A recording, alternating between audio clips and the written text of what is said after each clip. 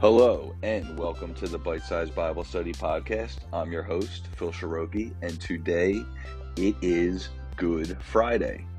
And Good Friday is the first of 3 days in which Jesus was killed, and he spent Saturday dead, and then he resurrected on Easter Sunday, or I prefer, and many others prefer to call it Resurrection Sunday.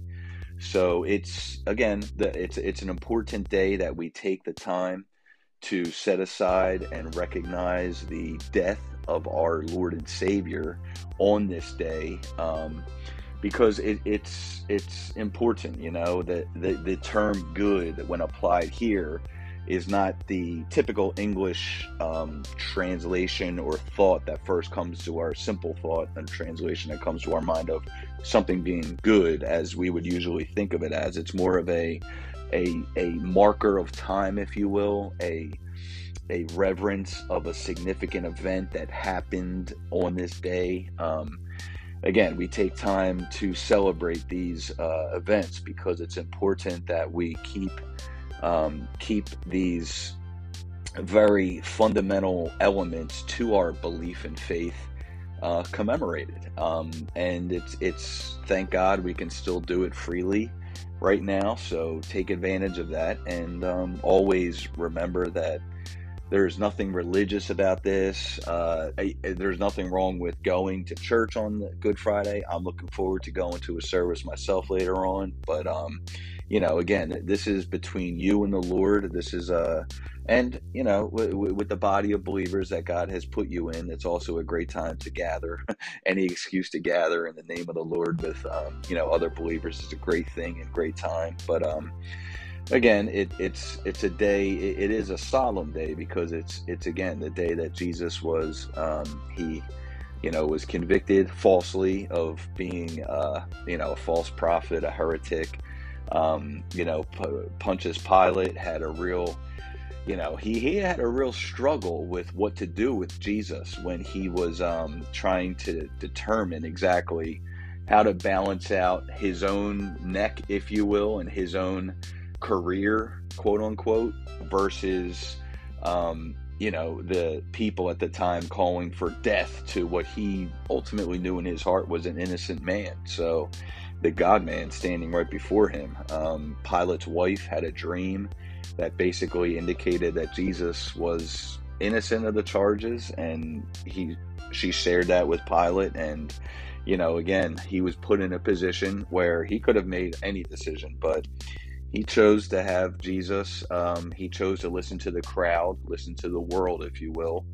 And he chose to have Jesus tortured and then murdered by crucifixion.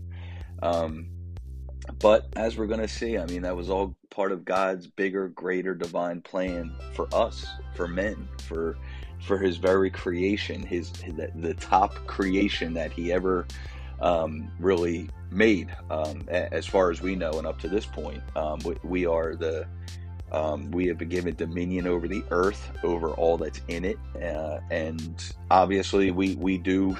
There's no question that humankind rules the planet. It's ours. It's our big playground. Unfortunately, a lot of factors have played into really destroying this planet. A lot of waste, a lot of just horrible practices over the recent centuries have really accelerated the process of the earth being in a really bad state right now, with the amount of pollution we see, the amount of other factors. It all goes hand in hand with the spiritual depravity of this world. And again, this significant event here is Jesus. He was here to preach God's message and then ultimately to fulfill this cause, being the sacrificial lamb for the world, for us, so that we could have fellowship with God. He is the bridge between mankind and God himself, God the Father. So it's an amazing event, but again, it's something that we take time to really look at and give reverence to, because it's an important day to always just, realize and recognize. So without any further ado, we're going to get into today. We're going to look in First Peter. We're going to look at just the amazing passages that Peter wrote were really incredible. Then we're going to jump back to Isaiah 53, one of my favorite verses in the Old Testament and chapters, if you will. And also it's just, it again just reaffirms and confirms all who Jesus was. The book of Isaiah, the prophet was alive approximately 700 to 800 years before Christ ever even stepped foot on this earth. And the accuracy in which he was able to prophesy about all of the things Jesus would go through and then ultimately fulfill when he was here, is again just nothing more than an awesome testimony of the amazing work that the Holy Spirit has been always doing on this earth through men. And it's amazing when you see how prophecy was given through men and then fulfilled through the God-man, and there's also prophecy being fulfilled by people in the church and all kinds of things, and ultimately the ultimate prophecy will be fulfilled in the later times in the book of Revelation. Right now we're living in those end days, in the age of the church, if you will. We're living in a time in which God is basically collecting all of his people, all that are called out of the world. He is collecting them, saving them one by one, day by day, until he determines that the net is full. And it's a dual reality when I look at it. God collecting the souls of men and collecting the souls of his people and children, but then you also have Satan at work on this earth doing his evil deeds, and we see the direction the world's going is just absolute chaos. There's so much uncertainty all over the globe. There's just, the Bible says there's going to be wars, rumors of wars. I mean, what's going on right now is very, again, prophecy being fulfilled before our eyes in our lifetime, yet people still deny it and reject it because accountability is something that people do not want to live up to. But it's a scary thing when it comes down to it, because when you fall into the religious belief that, good people go to heaven, or you can, do good things and go to heaven, or be a quote unquote good person, it's just not the reality or gospel of Jesus Christ. It's the people who accept Jesus as their Lord and Savior. And then once that happens, if there's a true conversion there, then God cleans up our lives. He knocks the dross, the ugly things off of the beautiful creation that he made, so that they can shine his Holy Spirit light out to the world. So again, we're going to be in First Peter. We're going to jump back to Isaiah, and then we're going to jump up into the book of John. Again, just reading that amazing invitation that God gives the world to anyone who will believe in his Son. He will give them eternal life and salvation. We die. The Bible says we can die one death, that is our physical death, and then go be with the Lord, or you're going to die two deaths. You will die a physical death, and then once judgment comes and Hades is truly opened, whatever all that means, then there will be a second death, upon which that will be the true end of your existence and any possibility you had of ever having any type of joy or anything in eternity. So I'd highly encourage you, when we look at John 3:16, if you're not a Christian, seriously consider what God says and what his open-handed invitation is to all that will call on his name. So without any further ado, let's take a look at Good Friday in the Bible.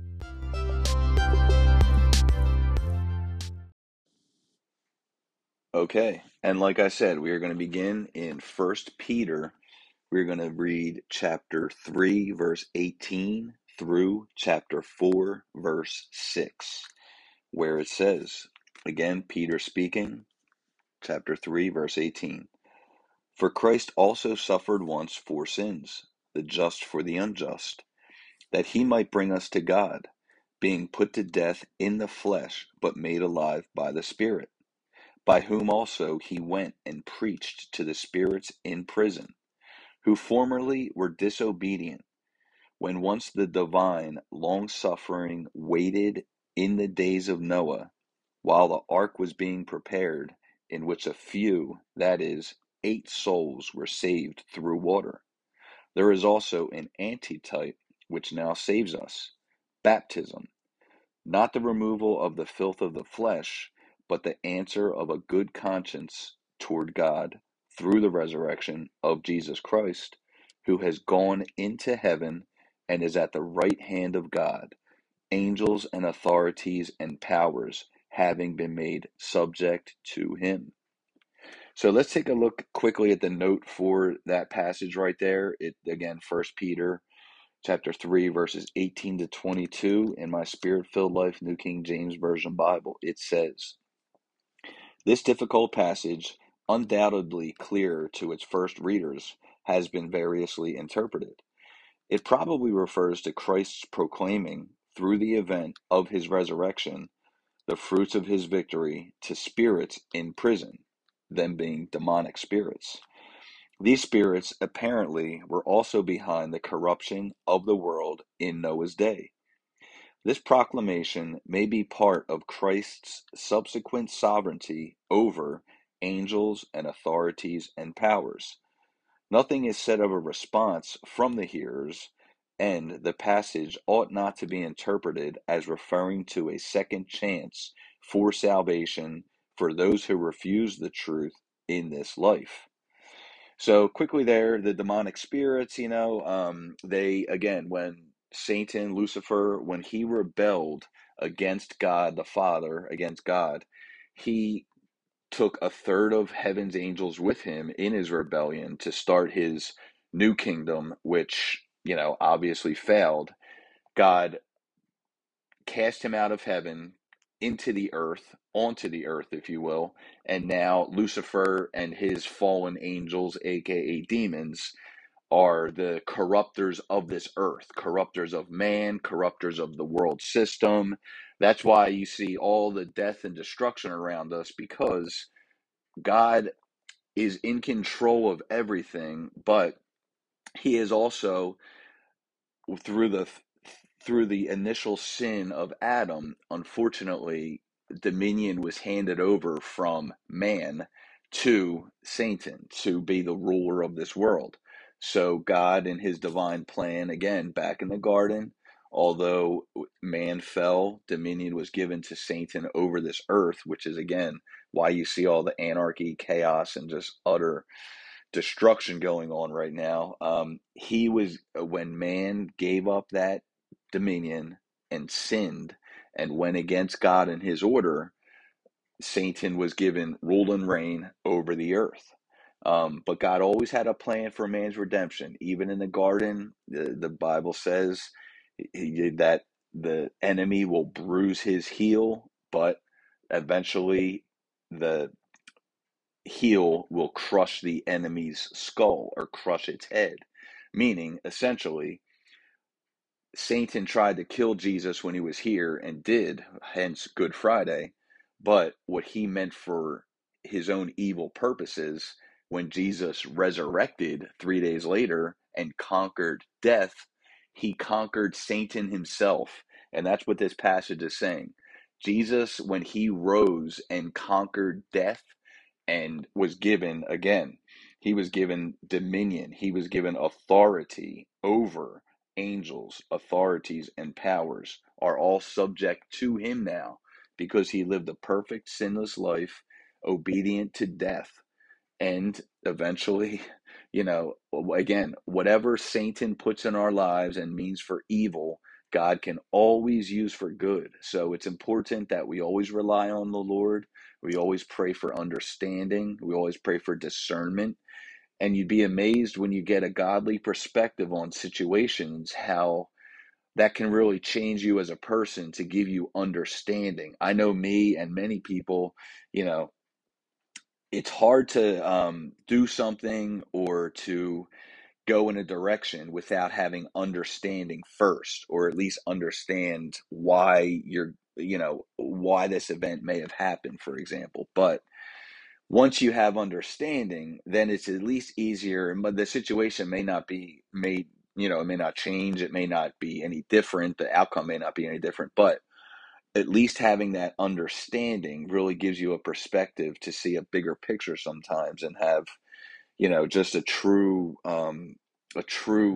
spiritual understanding to what's behind some things that happen to us that, again, on the surface may appear bad, or like a problem in life, but could also ultimately always be worked out for good and for better. So it's important, again, to keep that in mind as you walk this path. Walk the path that the Holy Spirit leads us and guides us through in life. That we live in a fallen world, bad things are going to happen, but again, all things can be used for the glory of God if we keep the right perspective. Let Him be the one to influence our reaction to events as well. So, that's true spiritual maturity and growth right there. And I really, when you develop perspective, godly perspective, and godly understanding, these things that are presented in our lives become a lot easier to digest and a lot easier to live through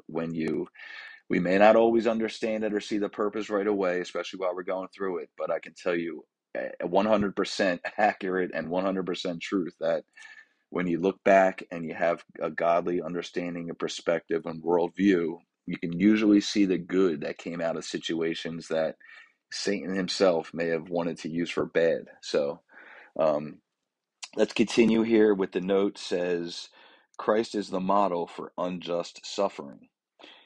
It is the response of faith on the occasion of baptism that saves. In early Christianity, water baptism was much more closely linked to the initial confession of faith than is often the case today. So, again, that's just addressing the baptism, and it says, I like where Peter says in verse 21, baptism, not the removal of the filth of the flesh, but the answer of a good conscience toward God through the resurrection of Jesus Christ. So, like it says here, typically in the older time, in the beginning of the church, right when you received Christ and became, a Christian, and were converted, you would be baptized very quickly, just as a open recognition of your sin, and then being washed of that sin spiritually. Of course, again, this isn't a religious ceremony like some religions do, where they'll take a baby and put some water on their head and sprinkle that and call them baptized. That's not baptism. That innocent child has no idea what's going on. And frankly, although it was born into sin, I don't think that baby's really sinned at that point. And it's just again, this is a conscious recognition. The same way we publicly confess and profess Jesus Christ as our Savior, this is a symbolic event in which we obey Jesus, obey God, and we go through this ceremony or ritual, if you will.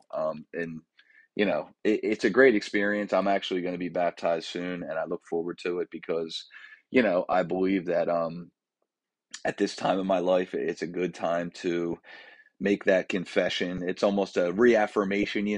Sometimes it's nice to just to for me, I know I have been having struggles in life, but as we all do, but I feel like God's brought me through those tough times. So in my recognition and profession of who He is and what He's done in my life, I just feel like, I feel at peace with being baptized again. And I love it. It's sort of like, you can compare it to like a couple that, hey, I hope to find this someday. A couple that's in love, a man and a woman who, on their 10-year wedding anniversary, they may renew their vows, if you will. They're married, they're happy, they're going on in bliss, but at the same time, it's nice sometimes to just make that public announcement again and public confession, and just to show people that you're still as strong as you were on day one, if you will. But thankfully, marriages are a lot tougher than salvation. I'll tell you that, because in salvation, we can totally rely on the Lord, and He can give us joy, peace, and happiness. that no matter what you're in life, no matter what situation you're in, it's uncomparable to that very peace and love and joy that is offered through the Lord. So, again, it's an incredible experience, and I like the way Peter says here again that he's very quick to say it has nothing to do with removal of filth of the flesh, meaning sin off of our physical being. It's more of it's a spiritual conscious thing that we do in recognition of God commanding us to do so. So it's obedience, and that's what the life of a servant, as the note here says. Christ is the model for unjust suffering. He was the ultimate servant, the suffering servant, he's called sometimes, as we're going to look at in Isaiah. But, again, Jesus served his ultimate purpose and fulfilled his ultimate calling by simply following what the Father told him. I mean, Jesus prayed all the time. He would, if you think about it, you're like, well, you're God in the flesh. Why are you praying? But he was the ultimate example. And again, he was the ultimate innocent man that was killed. He was the Lamb of God that was killed for all of the guilty criminals that are around the world, me included, the unsaved included. It's by his grace we are saved, and it's by his hearing his voice and responding to that voice that we can stand firmly on the rock of salvation. Thank God for that solid rock that he gave us of the gospel of Jesus Christ, upon which we can build our lives and truly fulfill the purpose that God put us on this earth to fulfill, just like Jesus did as our ultimate example. It's amazing how it all goes hand in hand. God, he's just amazing. His purposes are amazing. He's good. He has your best interest in mind.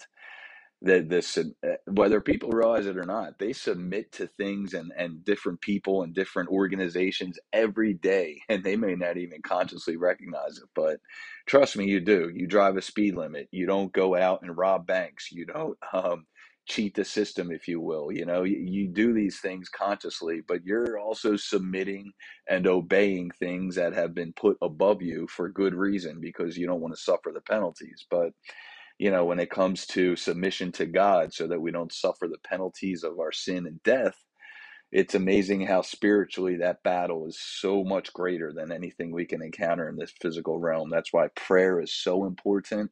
You can never write off the importance and the power in which prayer can accomplish everything that we cannot. And every day when I'm struggling with whatever it may be, I just get to the point where I just fall on my knees and say, Lord, I can't do this.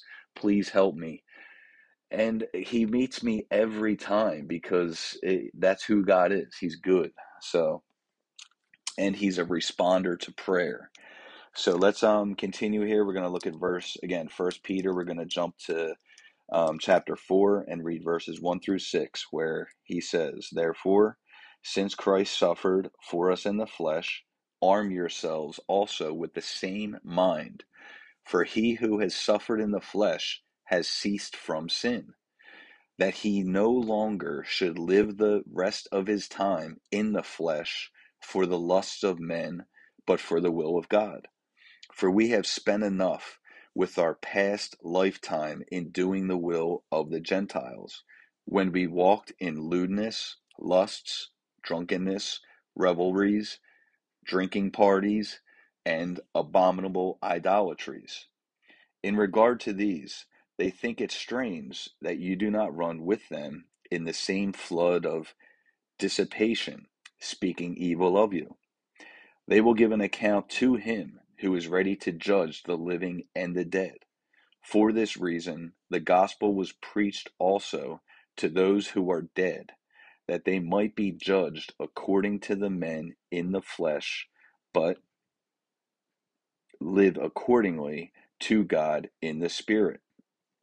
So, again, Peter just laying it out here. Christ suffered for us in the flesh. Arm yourselves with also the same mind. Um, when we become Christians, when we get saved, God cleans out our closets real fast and convicts us of certain things in our lives that we should not be doing.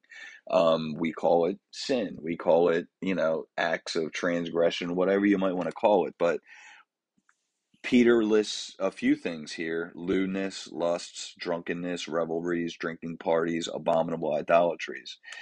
That word lewdness there is actually, it means total debauchery, unashamed indecency, unbridled lust, unrestrained depravity.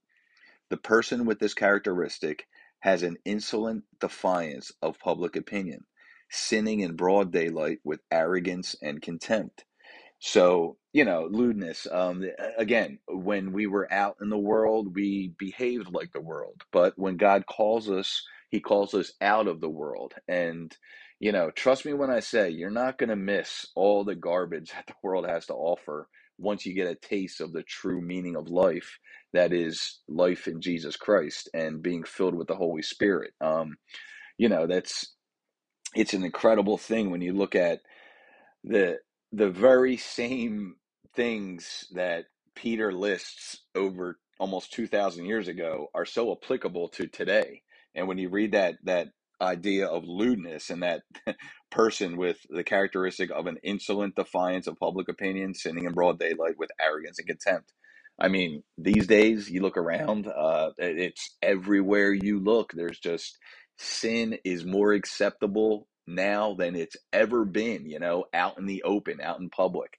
That's why when it refers back to the days of Noah here, where basically, you know, in that time, while the ark was being prepared, there were so many doubters that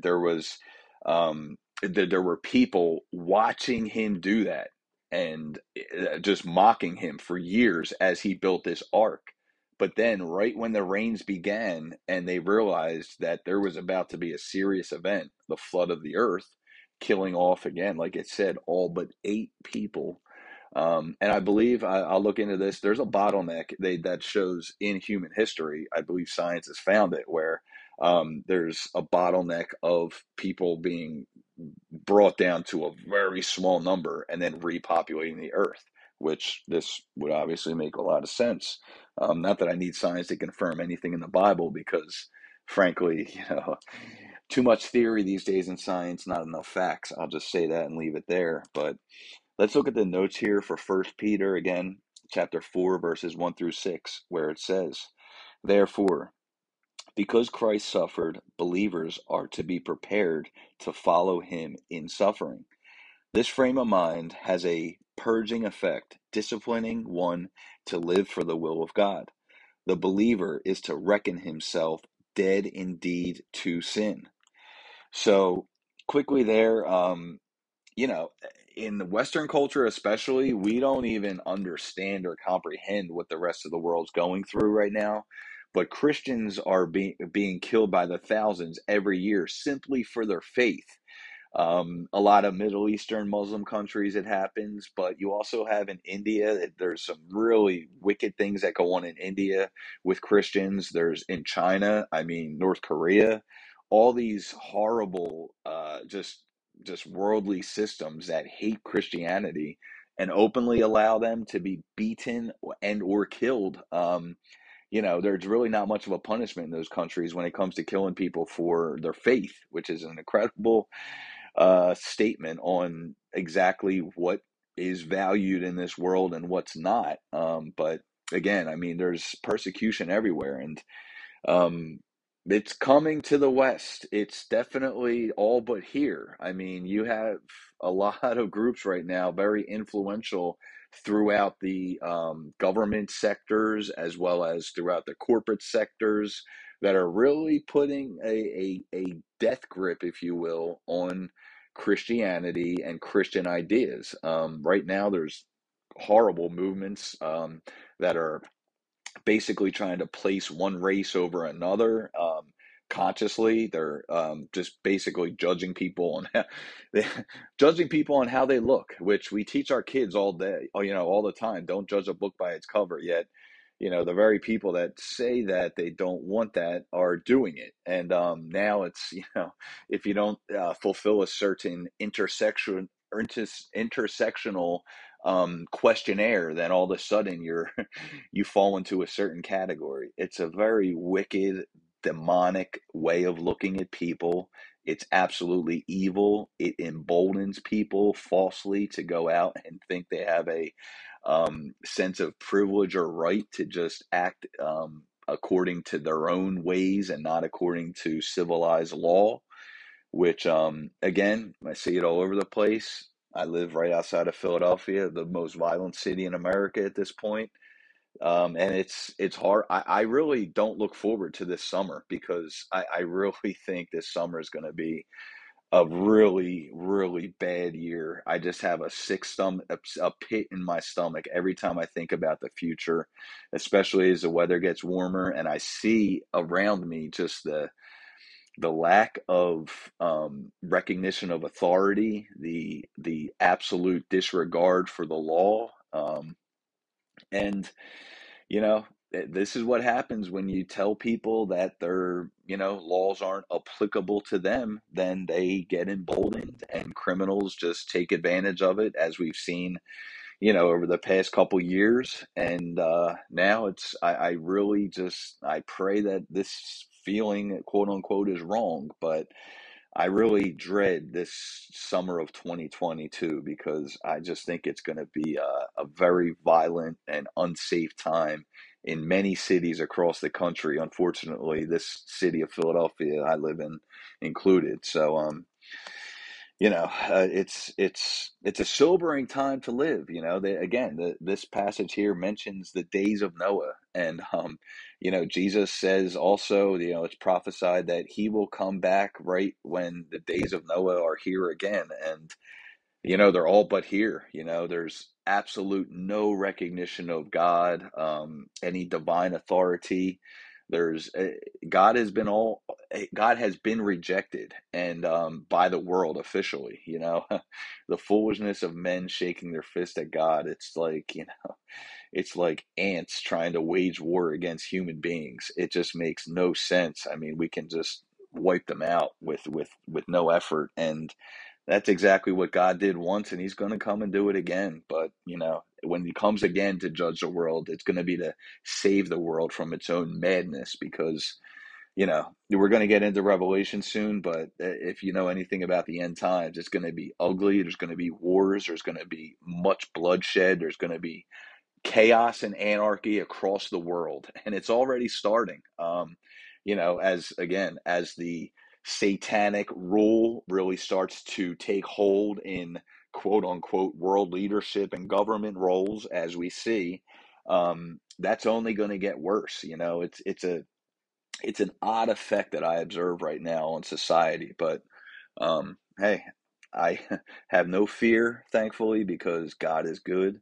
He is in control of all. And I totally have faith that regardless of what we see around us, God is always there to ensure that his people are protected and taken care of. Now, again, persecution, death, who knows what's coming around the corner for people that truly stand for the word. But that's our calling. Again, we are called to be the followers of Christ, and if you look at how the world treated him, there's absolutely no reason to think that we're going to be treated any differently by the world. So we're going to flip back to First Peter. We're going to jump to chapter 2, look at verses 21 to 25, where it says, again, commemorating Christ on Good Friday, his crucifixion and his obedience unto death.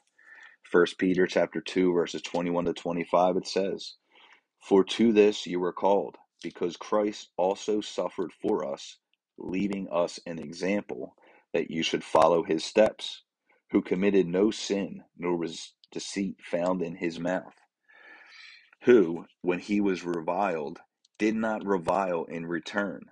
When he suffered, he did not threaten, but committed himself to him who judges righteously, who himself bore our sins in his own body on the tree, that we, having died to sins, might live for righteousness, by whose stripes you were healed.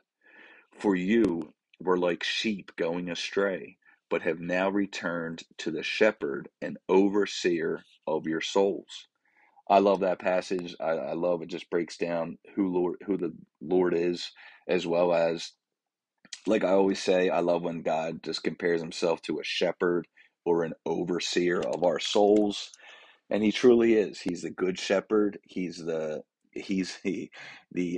pastor of the flock, if you will, and he is the one who rules with an iron rod, and he will come back as the Lion of Judah, just as he went out and was here as the Lamb of God. So, looking at that word example, um, it means from hupo, under, and grapho. So,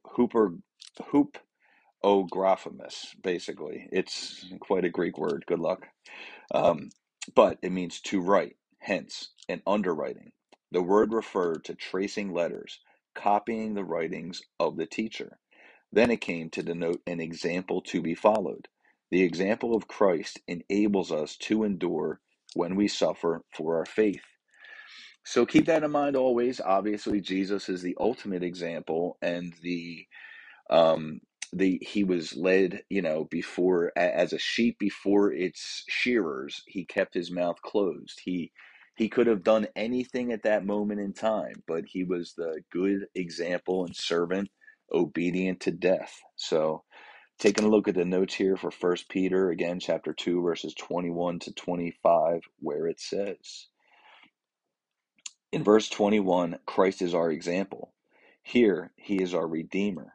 Christ's vicarious death makes possible for our response to death, to sins, repentance, and life for God, righteousness. This is New Testament Christian conversion in its broadest application, which Peter describes when he says, by whose stripes you were healed. Peter's intent in quoting Isaiah 53:5 is to show that personal wholeness, mental, psychological, physical, and spiritual, flows from this conversion.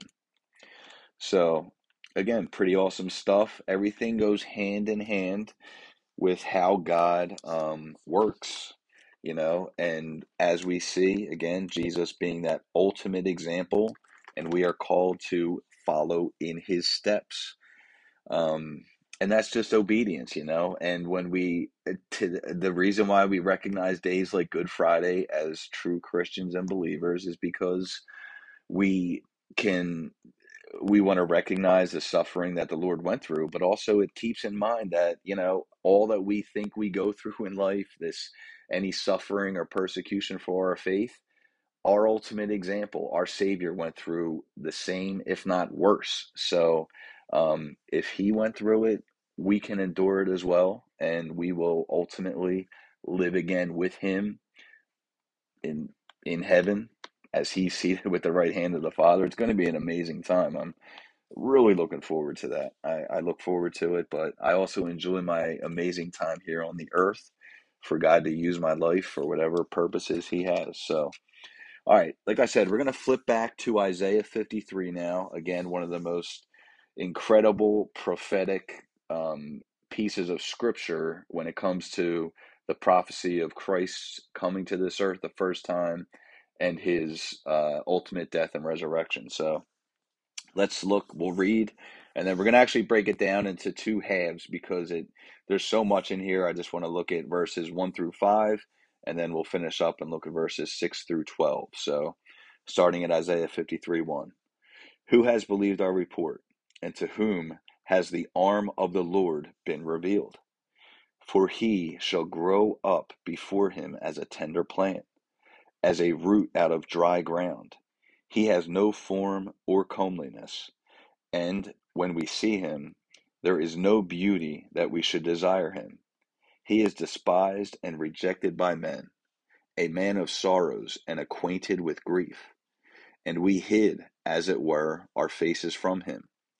He was despised, and we did not esteem him. Surely he has borne our griefs and carried out our sorrows. Yet we esteemed him stricken, smitten by God, and afflicted. But he was wounded for our transgressions, he was bruised for our iniquities.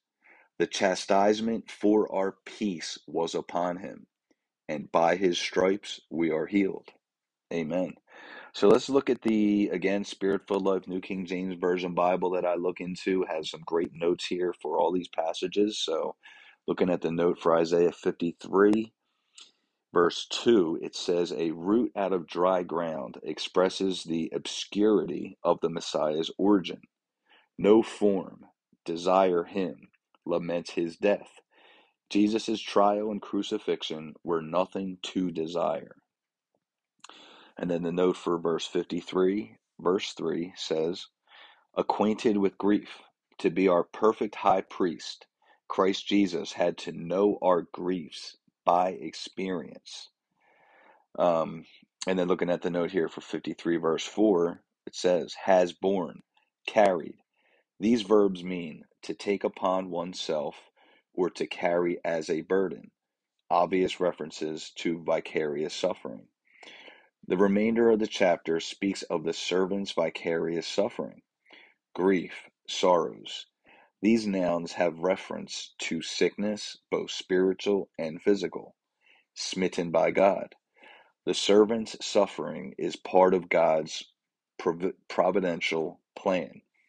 Then finishing up with the note here for verse 53, verse 5. Transgressions, iniquities, are literally wickedness and rebellion. Are, the pronoun is emphatic. He suffered not for himself, but for mankind's sins and sickness. Stripes healed. Peter, Peter sees this as referring to Christ on the cross. So again, just looking through here, we're going to look at the kingdom dynamic note for for Isaiah 53, where it says, "Purposes of the crucifixion, atonement, and abundant life. Messiah is coming." This is the best known prophecy of the crucifixion in the Bible, and both Matthew and Peter quote from it. Writing 8 centuries before Christ, Isaiah made incredibly accurate statements concerning the facts of the crucifixion, but more importantly, he spoke of the purpose of the cross. In Christ's suffering and death, he bore more than our sins. The penalty for sin is death, but Christ did not need to suffer as he did to prove, Christ did not need to suffer as he did to provide atonement.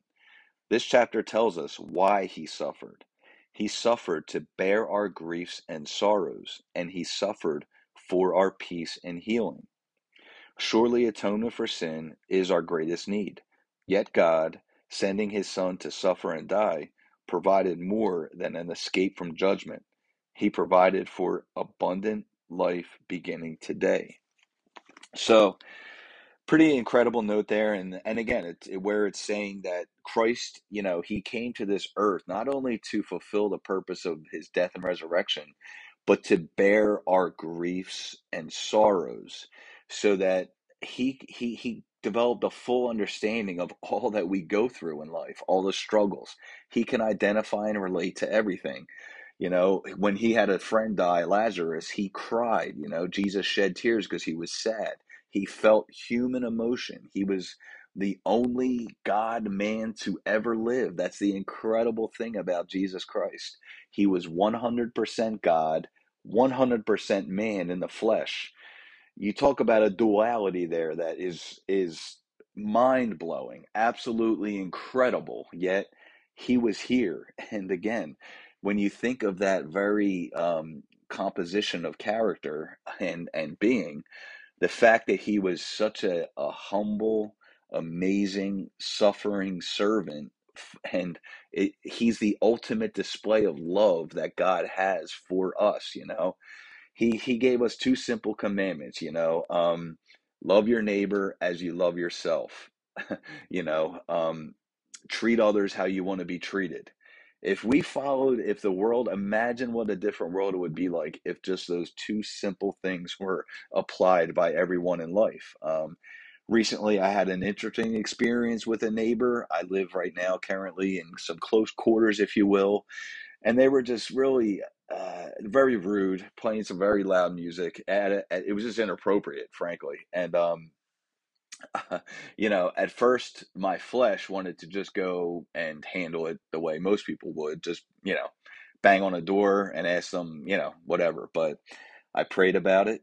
I let God just speak to me, and He gave me quite the alternative, a very peaceful resolution to the situation. And it served a dual purpose, if you will. I had my children with me, so I was able to show them an example of how to treat others how you would want to be treated and to love your neighbor as you love yourself.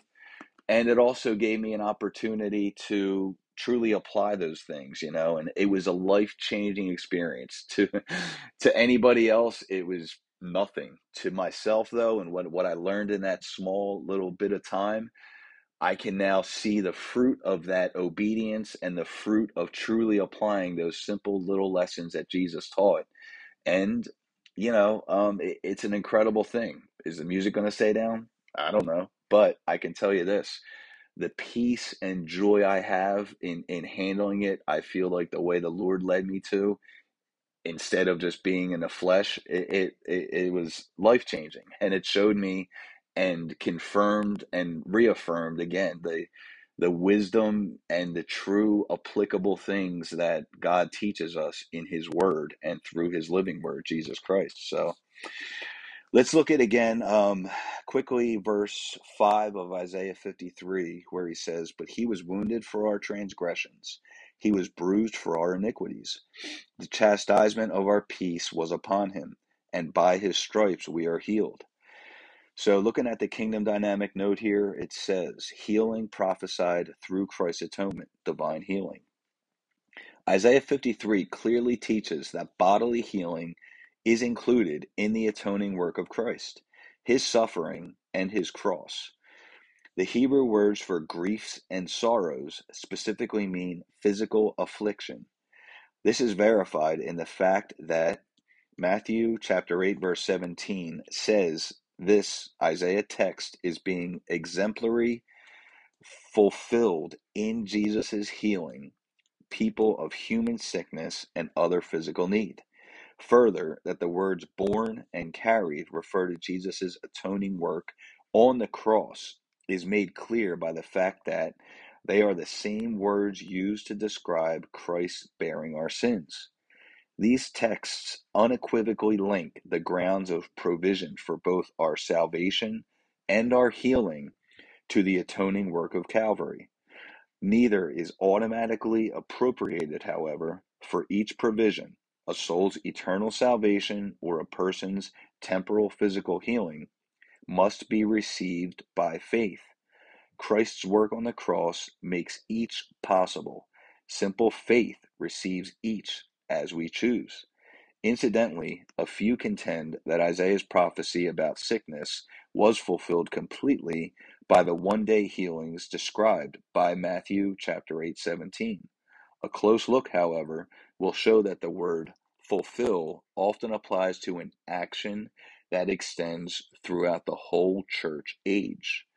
So, interesting, again, note there about one of the I proclaim this when I pray for somebody who has physical illness. I proclaim that by His stripes we are healed. It says, that we are healed by faith. We are saved by faith. We are all given a measure of faith. And that faith can be nurtured, grown, and developed, I believe, as we live and walk through the different trials we endure in life. One amazing product of those trials and tribulations is the faith that's produced when we see God in a whole new light, when He reveals Himself in different ways that He truly can only sometimes reveal Himself to us by getting a hold of us and putting us through those trials and tribulations to build that faith. Does it mean that everybody that is prayed for that is not healed doesn't have faith? No, that doesn't mean that at all. God's timing is God's timing, and sometimes we're given sicknesses and afflictions to keep us in different areas of life. It's a mystery to me, but Paul spoke clearly about the thorn in his side, quote unquote, some sort of illness he had that, he prayed many times about that God would not take away, that he eventually learned to live with in peace. I know I have physical things here and there, physical ailments that, of course, as a man, again, nothing too serious, thankfully. I have a whole healthy, very strong body, but there's physical, just little things. I'll say this. We all have our little imperfections that we know about ourselves, that again, people may not even recognize or even acknowledge or even know that we have those things, but there are things that just remain with us for whatever reason, sometimes to keep us humble, sometimes to keep us meek, and there's absolutely nothing wrong with that. And that's, if God chooses to work that way in our lives, that's how he chooses to work. But I do believe that God also does heal. And I do, I'm not talking about the stuff you see on TV where these guys are walking around and putting their hands up and people are falling all over the place. I believe in none of that stuff. I believe in no Kandahari spirit. Look it up. I don't believe in the Toronto blessing and all that stuff. I believe that was totally demonic. I believe that was Satan infiltrating the church. I don't believe in any type of any shaking or any of that violent movement. Put it this way: anything that's confusing and it is out of order in a church service, I do not believe that's the Holy Spirit. The Holy Spirit operates in a um, very logical, functional, applicable way, and again, the stuff you can see on TV and online these days, if you look certain things up, is I do not believe they were ever of God. I don't believe they are the Holy Spirit. Again, everything I read in the Bible, there's very logical and sane order to how God conducts himself and moves through people. And again, when you see some of these people on TV walking around putting their hands up and people are falling all over the place. And I'm sorry. Nothing is biblical about that. I do, again, believe that the Holy Spirit moves very powerfully in his time. And can God heal 100 people at once? Absolutely. But when it comes down to chaos and anarchy within the body and within the service, within the church, I do not believe that's God. And there's been studies done on that, especially that Toronto blessing stuff. It still goes on today in some churches. I mean, I still know people that have those violent movements and shakings and things of that nature. But again, that's something that should be repented of and prayed about, and ask the Holy Spirit to truly reveal himself to you, because if you look at a lot of those places that partake and partook in that stuff, they're full of spiritual immaturity as well. If you listen to their messages, they're very open to interpretation, if you will. And frankly, the places I've seen and visited that, again, engage in those types of practices don't have very spiritually mature people. There's usually only one pastor, maybe with his wife, and they're the leaders of the church. There's no councils there. There's no older deacons. There's no older Christians there to really keep the order in the church, if you will. And that's a big red flag right there, because that also is very ungodly and unbiblical. We're called to have a council, a system of checks and balances, if you will. Even Jesus had 12 people that rolled around with him all the time. So, there's always a good background to have when it comes to, and a good number of voices to be had in a body of believers for good reason, because again, you don't ever want to stray away and fall under false spirits and false teachings. Like, unfortunately, the church has fallen into over, since its inception. And, I pray for people. I pray for anybody involved in that. I pray for all the old groups that I've seen or were involved with in the past. I still pray for them to this day, because when you come out of legalism, or you come out of false, uh, you know, um, false engagements with the Holy Spirit, if you will, you see that the lies in that, you see the emptiness, you see the struggles, and you see the chaos sometimes, and to as if you truly have a heart of God and truly care about people, you don't want them to be going through that. So you don't want that to be part of their life any more than you wanted it to be part of yours.